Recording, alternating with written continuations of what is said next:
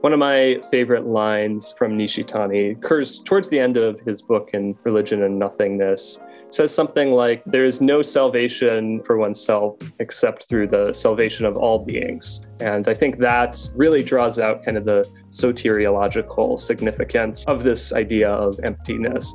There aren't any discrete individuals to save. There is only this web of interbecoming and fundamentally interconnected in a sense, grounded on emptiness. Welcome to our conversation in process with Jared Morningstar. It's a special privilege to have Jared with me because I've admired him for years, even as he works with me and in a way for me. He's the operations assistant at the Cobb Institute and social media manager at the Center for Process Studies. Hailing from Stillwater, Minnesota, Jared is an independent academic specializing in 20th century religious philosophy, Islamic studies, and interfaith dialogue. He's now based in Madison, Wisconsin. He holds BAs in religion and in Scandinavian studies from Gustavus Adolphus College, where he graduated in the spring of 2018. I know Jared because he's so much fun to talk to. He has interests in and knowledge of Islam and modernity on the one hand, and traditional Islamic thought on the other. And parallel to this, he's quite knowledgeable of Buddhist traditions in general and the Kyoto School of Japanese Buddhism in particular. And we'll be talking about all those things. Now, in addition to these academic pursuits, Jared enjoys hobbies of various sorts, photography, graphic design, and music. We may talk about music too, but one thing I can tell you for sure, he will interest you as he does me. Welcome. Jared, it's great to be with you. And I know that you're interested in religious pluralism, and I am too, but can you tell me, how did that emerge for you? Were you born interested in religious pluralism, or did it develop in some way? Tell us that story.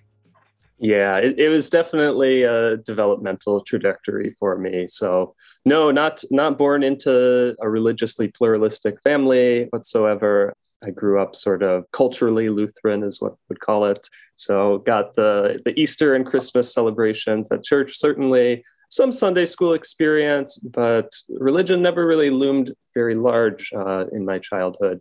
So it was only after kind of thinking through the topic a bit more thoroughly myself in my teen years that I started to develop interest or affinity for the study of religions and the different religions that we have in our world. But at that time, it was very much a negative interest going through this kind of new atheist phase that was very in vogue in this era of the early 2010s or so. And so that sort of shaped my early perspective on religion in a very negative light.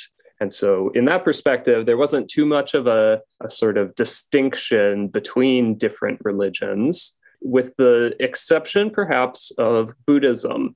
The new atheists tended to be much more tolerant towards Buddhism and even seeing some positive aspects to this tradition, with things like mindfulness meditation, which they saw as easily secularizable into a wellness practice of sorts, and things of this type. The more quietistic type of picture of Buddhist monks who are pursuing sort of individual and communal spirituality, but certainly the Orientalist type of picture that these folks presented didn't show the kind of political struggles that Buddhists certainly get into in their own contexts, which are not fundamentally that different from some of the religious struggles that you see in the West that the new atheists particularly focused on in terms of debates between science and religion and women's rights, things like this.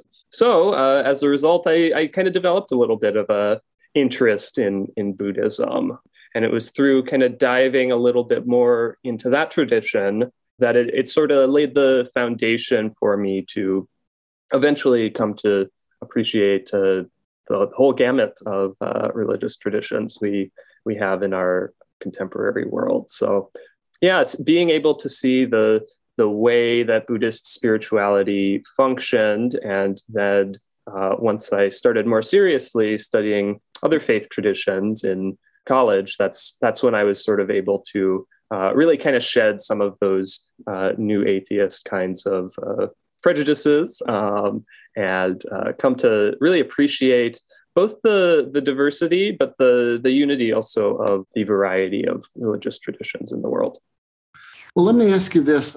What was it about your early childhood? I take it was nominally religious, but not a serious concern in your family life or a cultural setting.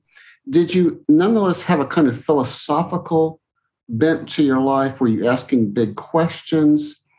What led to the interest in Buddhism? I guess I'll put it that way. What was it in you that drew you to Buddhism, even though you had that secular, semi-secular background and that interest in the new atheism? Yeah, I think for me at that time, it was very much of a sort of existentialist sort of wanting to draw nearer to life and really feel deeply connected in sort of a non-value ridden, non-judgmental kind of way with these moment-to-moment experiences that construct our day-to-day lives. So Buddhism is a great tradition for really emphasizing that nowness and the sort of even using this value language like beauty or goodness of the experiences that come to us. That's not quite right. It's deeper than that somehow. But for whatever reason, I felt very attached to that in my sort of later teen years. Felt like a way that I could grow into life in a more mature and kind of sophisticated way, and be very intentional about much of my engagement and actions, the paths that I was choosing, and then again just appreciating what was immediately present. So I think it's sort of just the quirk of my own biography and personality that is really what drew me at that point in my life. But it wasn't like some big soul-searching type of quest I was on. I just found something that was very interesting to me at that point. So I dove in. I really like your phrase, drawing nearer to life and growing into life. I believe you use both those expressions. And it's interesting to ask, what's at the heart of religion? And there may not be an answer to that, or there may be many answers, or the word religion may be a construct that's not especially helpful. But I do wonder if there's something in us that wants to draw nearer to life, close to life, grow in life. I do think that's the way a process thinker like me might put it. It may take the form of drawing closer to God, but it may take other forms as well. But anyway, very, very interesting. Now you find yourself navigating religious pluralism. I've heard you use that expression. Tell me about navigation. What's at work there, and what's to be navigated? Yeah, this is the big question for sure, and one I think people don't necessarily realize the depth of this kind of engagement between traditions. So yeah, this is a topic that I guess troubles me at times, but is also one that I find myself very drawn to. So religious exclusivism has certainly been the predominant mode of conceptualizing one's own tradition against other traditions throughout history. And it maintains a significant prominence today, though there are more viable modes today. And there have been other perspectives throughout history too, albeit more minority positions. But religious exclusivism, I think, is deeply untenable if you really kind of existentially encounter the sort of dilemmas of pluralism. At the base of it, religious exclusivism is my tradition is right and your tradition is wrong. My tradition is right because it was revealed to me in the sources of my tradition that have absolute authority in some sense. But so could be the claim from any other religious position. And so it gets very difficult to have a sort of holistic sort of meta perspective on these traditions that doesn't seem very, very flimsy ultimately. You have to sort of have this kernel of faith that your guys were right and the other folks were wrong. And then that very much colors how you view these others who are supposedly wrong religiously. So these could then be folks that you consider as deeply misguided. They don't have the truth, but they have actually religious teachings that are sort of error or falsehood or even sort of demonic in some sense. So this is not a good groundwork for understanding the value that other folks can bring. And especially if you're in a situation where sort of all the parties are deeply entrenched in this sort of exclusivistic perspective, there's not going to be any grounds for kind of helpful dialogue. It's going to be sort of combative or defensive. And that's not a good posture to adopt in our world where we do need to inhabit this space and our planet and communities with others. So yeah, the sort of pitfalls of religious exclusivism in light of this topic of pluralism are really worrying because they are pretty entrenched.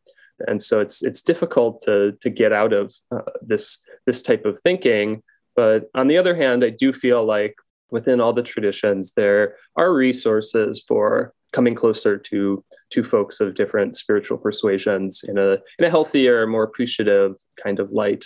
So it's not a lost cause totally, but there is definitely a lot of work that needs to be done to really reconceptualize religious identities so that they aren't this triumphant exclusivism of my people are right and the rest of these folks, who knows, best case scenario, they're sort of irrelevant. Worst case scenario, they are sort of dangerous heretics and also damned to a very unpleasant final fate. And so there's myriad problems that arise when that's your primary mode for understanding other people. One thing I've wondered, Jared, is if exclusivism, as you describe it, isn't most characteristic of revealed religions, and maybe even particularly Abrahamic traditions. I don't know if it's as entrenched, say, in a Taoist sensibility, or for that matter, a Confucian sensibility, or maybe even certain Indian, Hindu-like sensibilities. But one kind of exclusivism you see globally across the board is tribalism, which takes the form of nationalism today. And so, to your mind, is there a difference between tribal exclusivism, my tribe's the best tribe, and religious exclusivism? Are they kind of two sides of one coin? Any further exploration of that? Yeah, I definitely think they are connected phenomena. The term I would probably use for that type of tribal exclusivism is exceptionalism, which I think is really very problematic, even among these more dharmic or Eastern religions. And yes, it does intertwine with sort of nationalist sentiments, often, especially in the case of India. But I think in the West, in the case of Buddhism, there's a lot of exceptionalism. In the West? Yeah. Uh-huh. Yeah. So Western Buddhists, I think, are particularly guilty of this posture of exceptionalism. Buddhism is not like other religions. It's spirituality. It's just teachings about the immediacy of life. It's not something you need to buy into with faith. It's just practice, just neutral mindfulness that is good for you and promotes well-being. So that's the type of rhetoric you'll see from these types of Buddhist modernists typically. And often this rhetoric then can be used to very sternly sort of dismiss other forms of religious life, religious community, religious practice as sort of primitive or superstitious or not compatible with modernity or modern life. But already this form of Buddhism that is presented by these types of Buddhist modernists is typically very novel. It is a type of Buddhist spirituality that has arisen rather recently.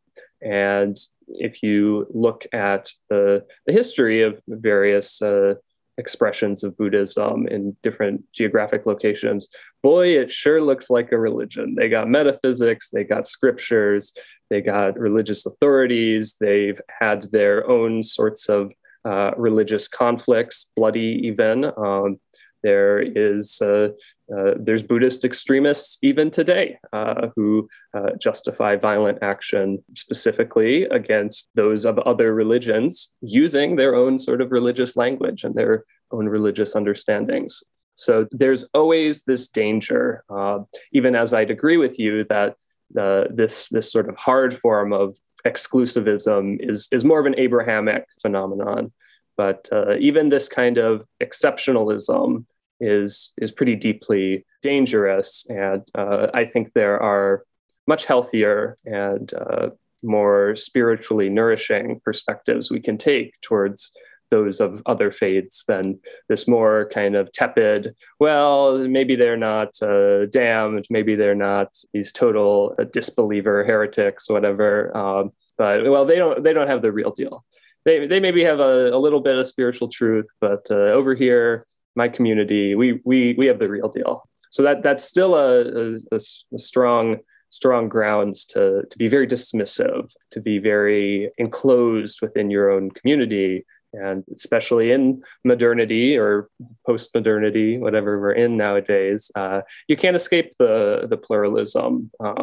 Certainly not in very healthy ways, typically. So this posture is ultimately not going to serve people well. So being able to more actively find wisdom and spiritual truths in other traditions that you can then turn and say, well, gosh, that isn't something I'd found in my own tradition, or, oh, my tradition didn't emphasize this in the same way. And so I think there's that possibility of sort of genuine enrichment that can happen if we get beyond that exceptionalist type of perspective. Yeah, that's very helpful. Thank you. Let's turn to modernity then and unpack that. What you have in mind when you speak of modernity? Yeah, $1 million question there as well, for sure.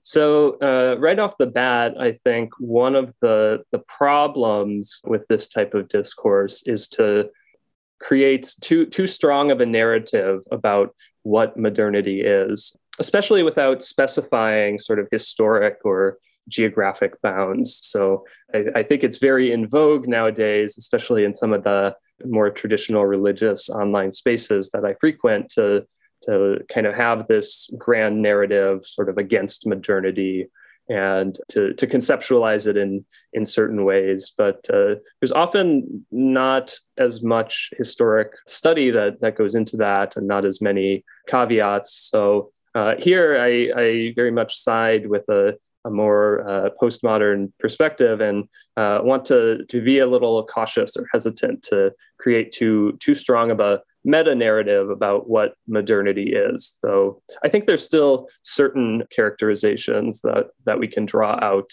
as long as we are careful to acknowledge that there are sort of multiple modernities. The modernity that's happening right now in Pakistan is quite different than the modernity that happened in 1800s Netherlands, though they do share some common features, I'd say. But that said, I think some of the relevant features here is certainly the pluralism that we find ourselves encountering. So no longer can communities sort of have their own enclosed space. So I think of traditional communities, even in places that were very cosmopolitan and diverse, you would have sort of different quarters of the city that sort of belonged to different communities. So you'd have the Christian quarter in something like Istanbul, and the Muslim quarter. And this type of pluralism is, I'd say, categorically different than what we encounter in our contemporary times, where no longer is the pluralism or diversity these engagements of sort of different discrete groups with one another. But nowadays, the way identities have sort of layered and proliferated, you have very complex individuals you're engaging with. So you have someone who is Hispanic and Muslim, and they are a convert from Christianity. And then you have a white Western Buddhist with Russian ancestry, and he still sort of draws from that. And so these types of people engaging in such these different multifaceted ways, where there's sort of no core identity in the same way that religion, as well as ethnicity, to an extent, functioned as in pre-modern times. I think that's one of the difficulties of pluralism in modernity. And I think we haven't sort of fully understood how to conceptualize that. And we're still kind of stuck in this paradigm of conceiving of sort of others as this kind of monolithic category of some other. Whereas now there's just so many different kinds and layers of identities that even a single person can participate in, that just having this kind of blanket category of other, I don't know if it does all the work that we'd need conceptually. So I think stepping back from, again, that kind of very sweeping kind of language and being able to consider different pieces of identity separately, then yes, of course, try and come to some kind of integrated vision. We don't want to stay totally in this kind of fragmentary perspective, but yeah, being able to touch on different parts of identity and not conceptualize others as so other. But yeah, that's I think the most relevant aspect of modernity for this discussion that immediately came to my mind. So some of what you just described sounded to me like what some postmodernists would want to lift up as definitive of our age. Fragmentation, the absence of solidified identities, the illusion of stereotypes, the reality of hybridity, cultural, religious, you name it. Some say, oh, well, that's the postmodern sensibility. And by modernity, they may mean something different from that. But just to get straight with you, you would call that outcropping of the sense of fragmentation and the sheer multiplicity of unreifiable identities. You would call that modernity? I think it starts in modernity, definitely. But yeah, certainly the postmodern time we find ourselves in, if that's even still where we are. Probably not. Right. I would view that as sort of an extension of modernity. I wouldn't view it so much as this like total breakdown of everything that was modern and something totally new and different. And I think that's also a pitfall that I occasionally see in, again, some of this kind of traditional religious online discourse. I don't think you can draw these neat lines between modernity and postmodernity, and then certainly modern philosophers and postmodern philosophers. I think there's some pretty obvious continuities there that at least I see. So I wouldn't want to distinguish these things too hard, even as, yes, I generally agree this kind of fragmentary pluralism is more often labeled as postmodern. And I think some of the issues that we have with encountering that stems from still being stuck in a more typically modern perspective of using these big terms like other and trying to get to these sort of meta narratives and such to do a lot of work for us in addressing a diverse set of issues. I want to set the stage for a discussion of tradition in just a moment, but one more point about modernity. I've been trying to learn about what is meant by modern Western literature in the early 20th century. And so two figures would be T.S. Eliot and Ezra Pound. And Ezra Pound tried to write an epic poem in the long tradition of epics And he wrote one, but it was deeply fragmentary. And it had a sense that what you have is a potpourri of diverse happenings, not necessarily connected, all hybrid, and there was no overarching authority. And that was Ezra Pound. So that's very much in the period we call the modern period. But one defining characteristic of modern Western poetry was the theme, make it new. Make it new. Whatever you do, make it new. And could we add that to the pot of what we're going to mean by modernity / postmodernity, both the sense of pluralism and the impulse to make it new? Is that something the self-described traditionalists are resisting? Take me into their world now. What are they battling? What are they fighting? Yeah, that's a great question. I'd say, the way I think of that sort of idea of novelty really being upheld in modernity and or postmodernity, it's sort of a deeper layer to this kind of narrative of progress that is also often very much labeled as a distinct feature of modernity, especially. So certainly there's been many postmodern as well as traditionalist authors who've critiqued this perspective of celebrating or worshiping even progress as this meta-narrative and this kind of end in itself that it can sort of fall into, especially with kind of scientistic type of perspectives you get in modernity.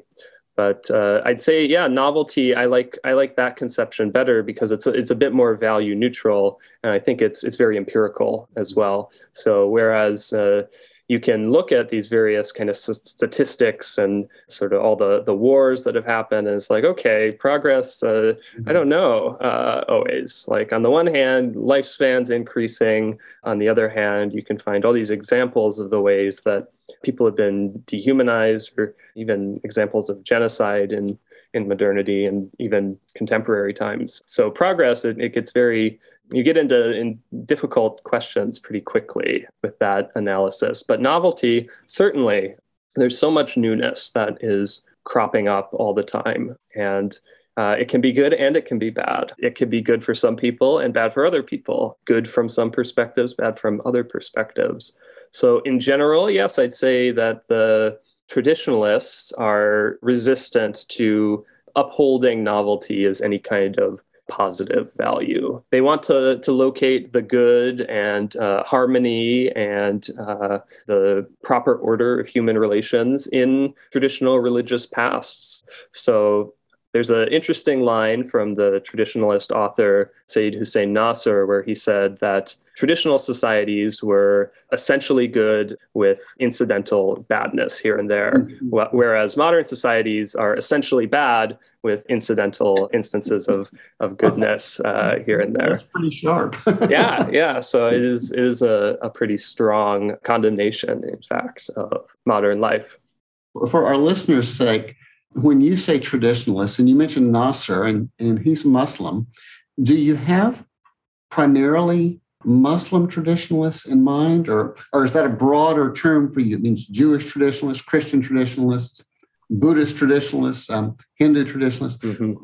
Just give us a little concreteness to who you have in mind when you speak of traditionalists. Yeah, absolutely. So on the one hand, there is this sort of specific academic school of philosophy, often called the traditionalist school, that Sayyid Hussein Nasr is certainly a representative of. So it's a philosophically robust religious school that, on the one hand, they're great with pluralism for the most part.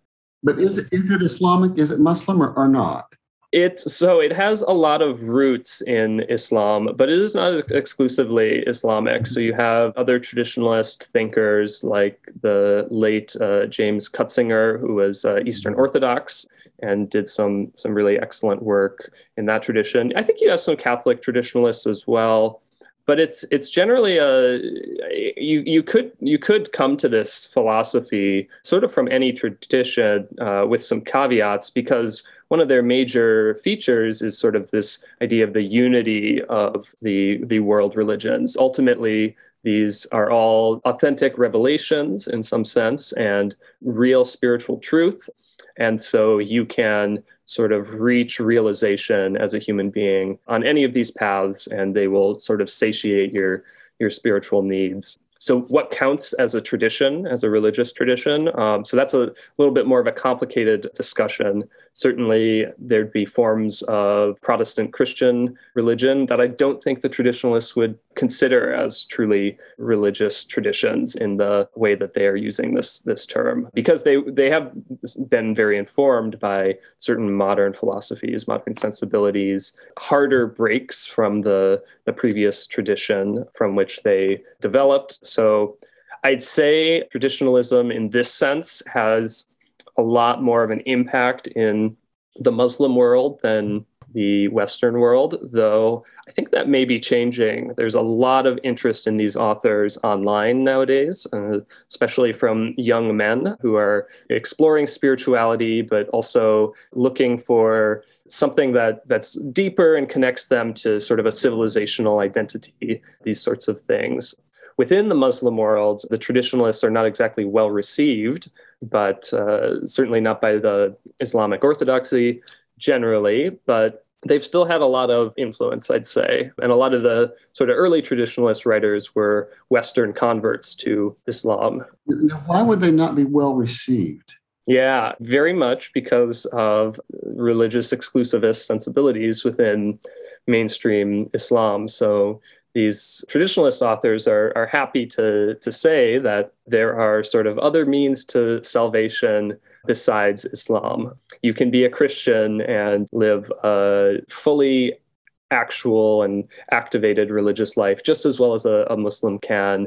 And considering these are both Abrahamic traditions, they'd say that God will sort of receive these forms of piety without sort of discrimination. A Christian sort of properly performing their religion is just as deserving of salvation in God's eyes as a Muslim would be. So I think if you look at the Quran specifically, you get this message from a number of verses, but the Orthodox tradition that developed has been less sort of religiously open in this same way.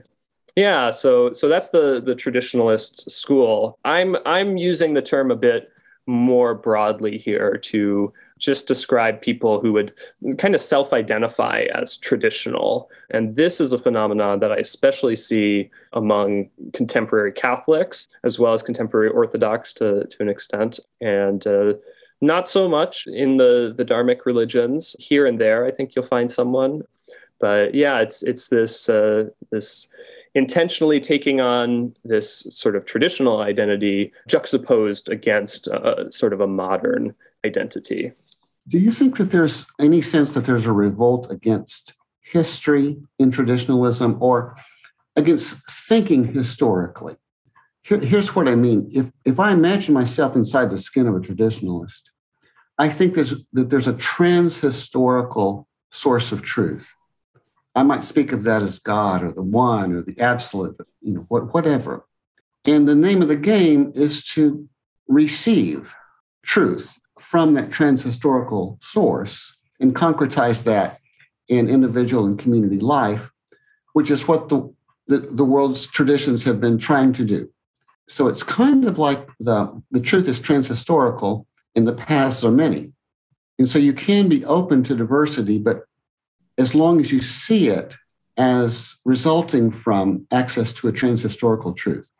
Whereas the real modern historicist, sees everything. Nothing is trans-historical. The Quran's not trans-historical. The Bible's not trans-historical. Everything is within the sweep of history. Is that part of the divide too? Is it a revolt against that historicizing of everything? Yeah, I'd say that's definitely an aspect that appears here. I think one of the hard problems, though, with this question is how do you're always going to receive historically instantiated forms of this revealed truth. And the traditionalists would agree that there are authentic and inauthentic forms of tradition. So not everything that self-labels as religious gets a pass. So the hard problem then is, how do you make distinctions between these things? How do you know you're identifying the right historical instantiation of this transhistorical truth? Certainly scripture seems like a uncontroversial example here, but scripture is something that is interpreted through the tradition. And the traditionalists would be ready to acknowledge that point. They would resist this much more kind of Protestant tendency of the sort of individual and scripture being kind of the paradigm for the religious encounter with truth and revelation. But yeah, then I mean, you get to this question of religious authority. Certainly not every individual who's had religious authority in a given tradition across history has had a perfect perspective. They are not divinely inspired, certainly not all of them. Certain traditions may say, yes, that particular figures are.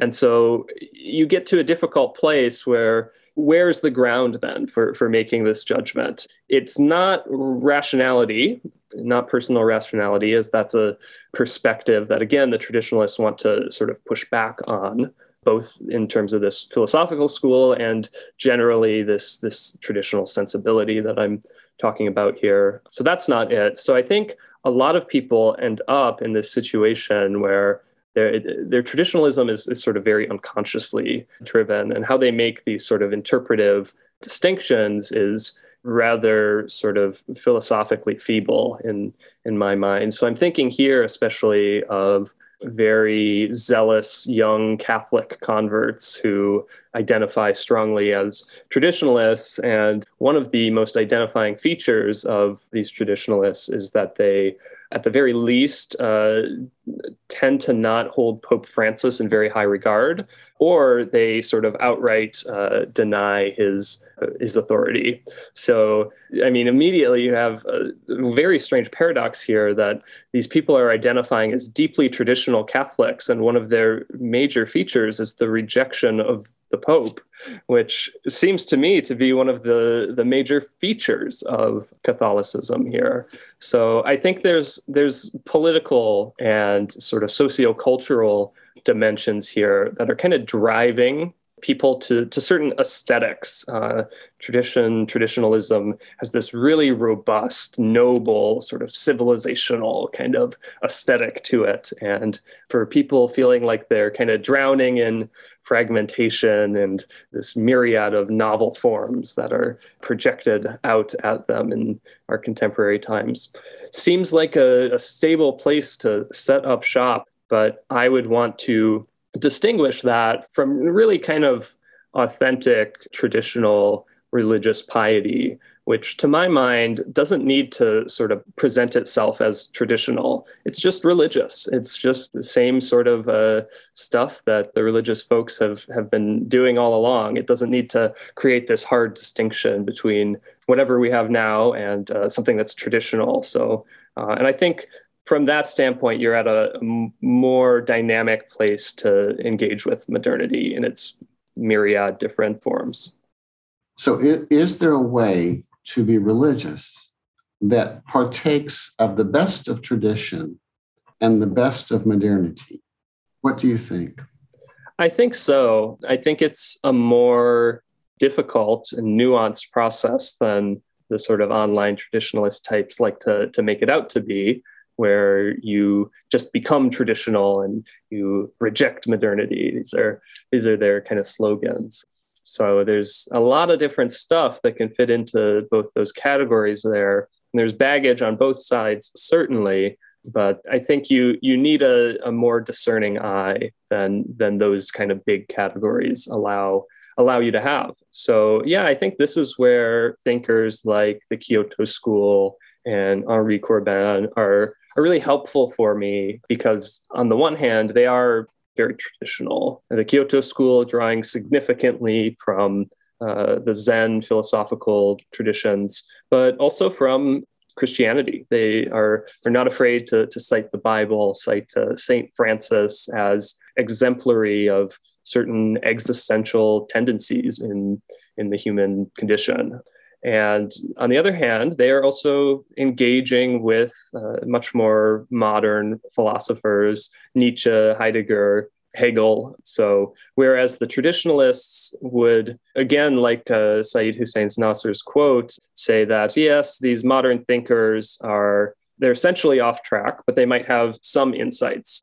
So I think the Kyoto school is more charitable and are willing to take someone like Heidegger as a very important existential thinker, even as they view him as getting certain things wrong about how to conceptualize or actualize this idea of nothingness. Let's back up a little bit because some of our listeners won't know about the Kyoto School. Sure. What you say can prompt them to want to know and to want to study that. So can you say a word about how you discovered the Kyoto School and what attracted you to it, and what you think people should know at the outset so that they can learn more? Yeah, so I first encountered these Japanese philosophers in a Buddhist philosophy course in undergrad, and we read part of Keiji Nishitani's Religion and Nothingness, which is sort of, I'd say, probably the magnum opus of this school of thinkers. So there's many other important texts as well, but this one probably gets the most airplay, and deservedly so. So these are Japanese Buddhist thinkers, Zen practitioners, importantly. They are not just armchair philosophers. They are philosophizing on the cushion as well, with these sort of traditional meditation techniques and other important rituals. They're drawing on, of course, figures like Dogen and Basho, these important Zen thinkers, as well as sort of further back Mahayana type of philosophers such as Nagarjuna. And so they're bringing this sort of rich Eastern Buddhist perspective, and then they are deeply engaging with the sort of existentialist Western philosophy of the day, which in this case is sort of early mid 20th century. So you have Heidegger in here, you have Kierkegaard in here, especially. And so it's a very rich cross-cultural encounter. And I think they are able to really do something novel. So whereas these truly traditionalist authors are kind of going to come from the perspective that all the religions kind of have a primordial perfection to them. Maybe we haven't, over the course of human history, gotten everything right interpretively. I think the Kyoto School is more willing to recognize sort of the kind of basic existentialist pitfalls of different forms of religion. So Nishitani in his text has a very eloquent discussion about historicity in Christianity versus in Buddhism, whereas in Christianity, things are deeply historical because Jesus was historical, a God in flesh, this event of the crucifixion and the resurrection. Wow, this is a turning point of historical life. And there's certain insights that come out of that, but there's certain pitfalls as well. You can get very, very caught in these historical perspectives and get taken away from sort of the immediacy of experience and being able to sort of find spiritual revelation sort of anywhere, anytime through various medium. For the Christian, that's a little difficult because it needs to be Jesus. It needs to be, in a sense, or at least there's the pull in Christianity. Whereas in Buddhism, there's sort of the opposite problem. It's a very transhistorical perspective. You have more of a cyclical view of time.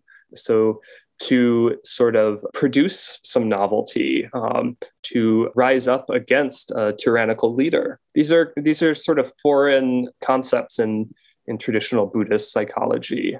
Things are kind of naturalized in a way that's sort of opposed to historicized. And so there's pitfalls with that too. And so Nishitani sees sort of both those pitfalls and tries to bring these traditions together to get to something that is, I think he says something like the ahistorical ground of historicity or something like that. Very paradoxical in his existentialist Buddhist ways. So yeah, this overall method of being able to see faults even in tradition, I think is healthier, more helpful.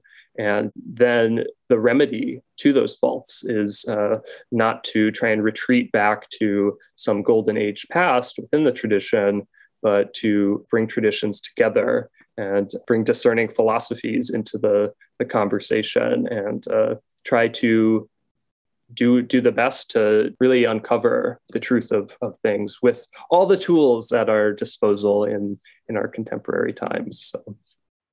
There are those who say, it's all interesting, but I just can't see religion being grounded in something called absolute nothingness. I don't get it. What's empowering about that? What's salvific about that? What's nourishing about that? Can you speak to those people who have that question? Yeah, absolutely. So personally, I think the Kyoto school and Nishitani, they're for a certain person who has sort of deeply existential encounters with life and is looking for sort of the deepest possible answers to some of these questions, metaphysical, ontological types of perspectives. So if that is not where you're drawn and you are sort of comfortable in your religiosity, I think that's probably fine. This is a very difficult philosophical school. If you want to plumb the depths, certainly go for it. But don't feel any less in tune with true religion or whatnot.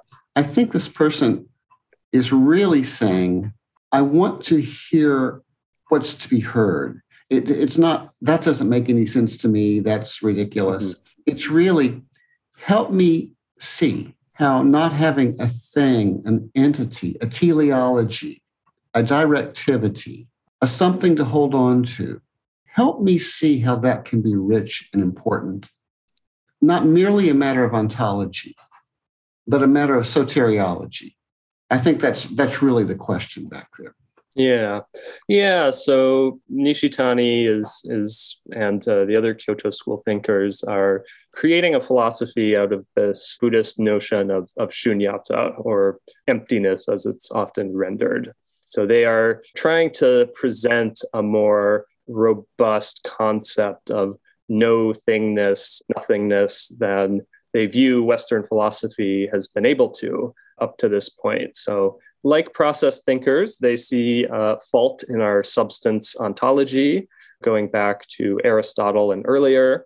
And so emptiness, nothingness is sort of a corrective to this really basic concept in our Western philosophical canon. Importantly, I'd say Nishitani is a very relational thinker.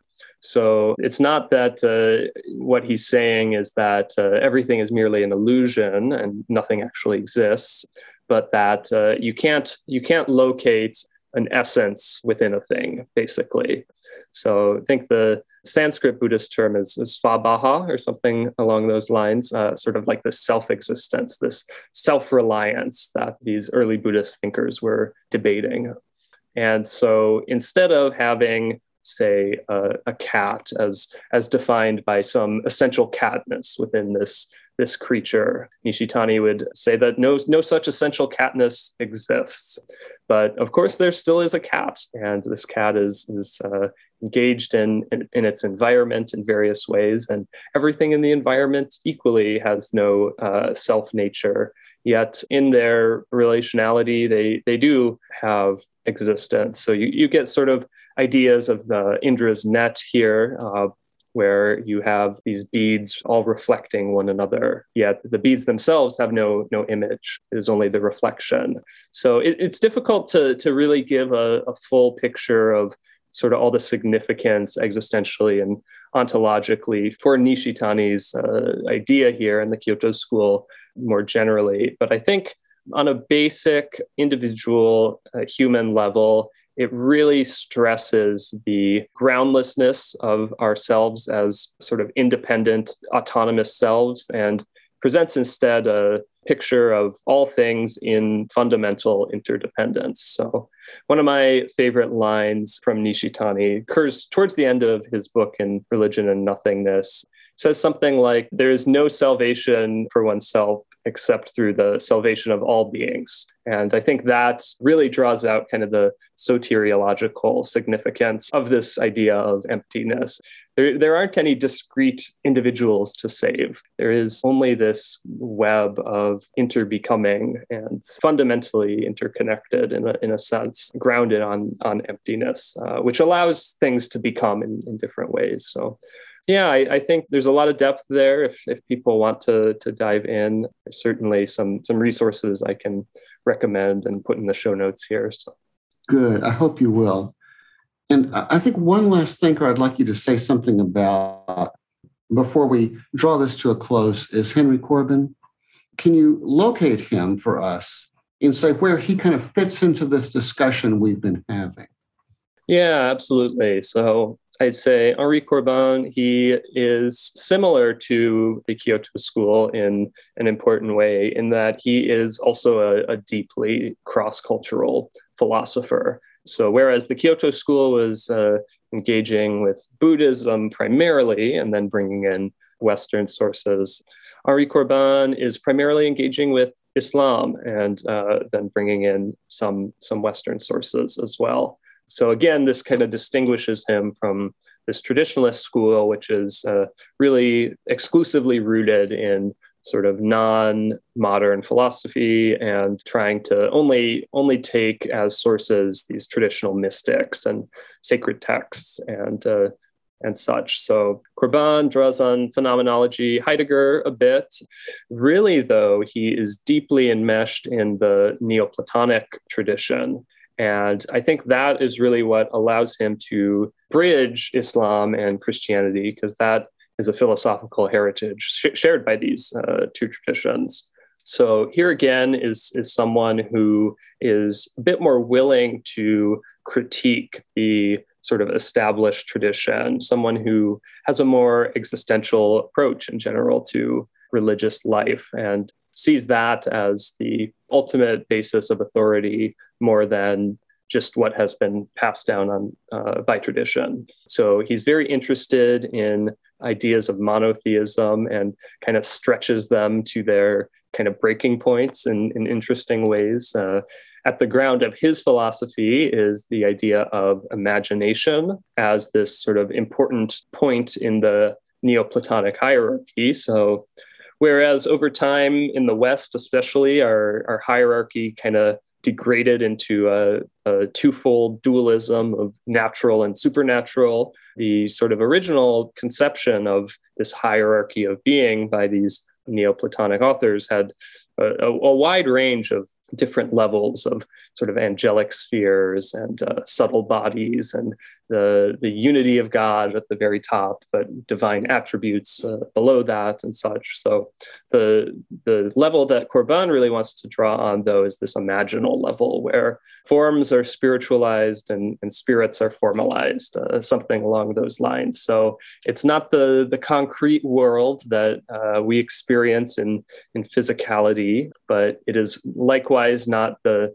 realm of pure ideas that is totally formless and abstract. It is this in-between space, this barzakh is the Arabic word. He draws from this great Sufi master, Ibn Arabi, a lot, along with numerous other Sufi and Shi'i mystics who discuss this idea. So it creates this helpful bridge between the individual person and also historical time and these abstract spiritual levels. And this bridge helps give an account that is a bit more robust and theophanic, is the term he really likes. So yeah, I think that's the very helpful idea in Corbin. And then it connects so wonderfully to the arts and music as sources of spiritual inspiration. He has certainly a deep philosophy of art and aesthetics coming out of this perspective of the imagination. So yeah, certainly a lot of riches there as well. So for you, if you have Corbin on one side and the Kyoto School on another, do you sense connections, or are they just two very different, beautiful orientations toward life, not needful of reconciliation? Yeah, that's a great question. Yeah, it'd be a little bit tricky to try and fully reconcile them into some kind of singular system.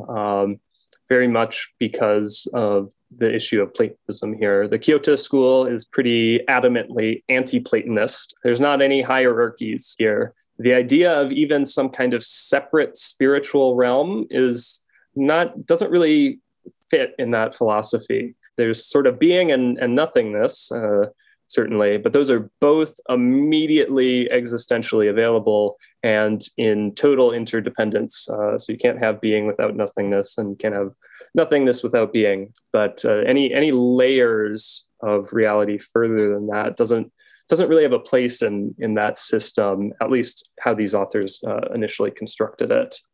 But certainly traditional Buddhism does have these ideas of different realms. So I think there might be resources there. But on the other hand, I think both of these thinkers are doing something unique and something valuable in a similar sort of functional way. So I think both of these orientations are deeply existential, but they're not existential in a purely atomized, individualistic kind of way, which I think generally is more the flavor of sort of 20th century European existentialism. And it's a little problematic. You do have a difficult relationship with nihilism and nihility. Of course, these philosophers had their ways of getting around some of these issues, but I really like that both the Kyoto School and Henri Corbin are drawing on religious mysticism, certainly, and they are giving an account of history and historicism and some of the sort of intellectual trends of our day that I think are very insightful. So I think it's both existential and religious and philosophical in a really helpful combination of being able to deal with big intellectual problems, being able to deal with the internal spiritual problems, but then also these biggest kind of problems of ultimate human destiny and salvation and such. A last word about Whitehead, and it's really a question. You know, he's got this notion of a realm of pure potentialities, and they're real. We don't create them, we discover them. And he has a strong theory of imagination. Human experience is by no means reducible to propositional formulations in the mind or sense experience. There's a whole realm of the togetherness of the possible and the actual, and he's even quite open to actualities existing in non-three-dimensional space. And he's got this notion of God, who holds the eternal objects together in a single mind. So all of this sounds a little bit like something that would make sense to Henry Corbin. And yet he has this notion of a groundless ground of which all things are expressions. He calls it creativity. He doesn't call it God. It's not a thing among things. It's not a passive anything. You can't grab it, but it's everywhere, everythinging. Wherever there's anything. That sounds a bit like the Kyoto School. So I just wonder. But I hesitate there too, because personally, I don't think they need to be reconciled. Let two things be good without having to be fit together. It's okay. But nonetheless, I do wonder if there's a way to say yes to it all in some kind of integrated way. But it sounds to me, Jared, like you're the one that is on that journey. It's really so remarkable. The worlds that you're living in now. What's your future? Where do you hope to move? Oh. Yeah, I want to spend more time with both Corbin and the Kyoto School, certainly, and throw some Whitehead in the mix too, as well, certainly. So yeah, I think there's a lot of potential cross-pollination between Corbin's theology and process theology, I think. So that would be some very, very interesting work to do, absolutely. And the Kyoto School as well, I think. Yeah, it might be a little more complicated there. And in some ways, I think they already agree on so much. Whereas I think Corbin's vision and Whitehead's vision, there's a lot of contact points, but they end up doing very different things. So for Korban, importantly, each sort of individual religious believer is has their own God, in a sense. And it's not that they've psychologically constructed their own divinity. It's that through participation in the various names and attributes of God, which is what we're doing as created beings, those create a certain basis in individuals for divinity to be actualized in unique ways. So each person is a potential unique expression of their own name of God in a way. So it's very poetic. That almost sounds like theophanic existentialism. Yes, certainly. Yeah. I mean, each person has their theophanic potential, it sounds like. Mm-hmm. Well, I sure appreciate this conversation with you, and it's been so rich. Thank you for all that you're doing for the Cobb Institute, and thank you for what you're offering to the world in terms of your own ways of thinking. And let's point people towards is it a website, Aleph? Include that in the notes for this. I hope you will. Sure. Yeah, it's an online Islamic studies publication I manage that haven't been too active lately, but we did just publish a nice piece by my friend Abdullah Sattar on sadness in Islamic thought. Yeah. It's a shorter piece. It's more accessible. So if you're interested, it's a good read. So yes, I'll put a link in the show notes. Certainly. All right. Well, thanks so much. Thank you, Jay. All right. Take care. Bye-bye. Conversations in Process is a podcast from Open Horizons and the Cobb Institute, hosted by Jay McDaniel. If you enjoy these conversations and would like to support the show, consider becoming a friend of the Cobb Institute or making a donation at cobb.institute. Or leave a review through Apple Podcasts to help others find out about the show. Thank you for listening.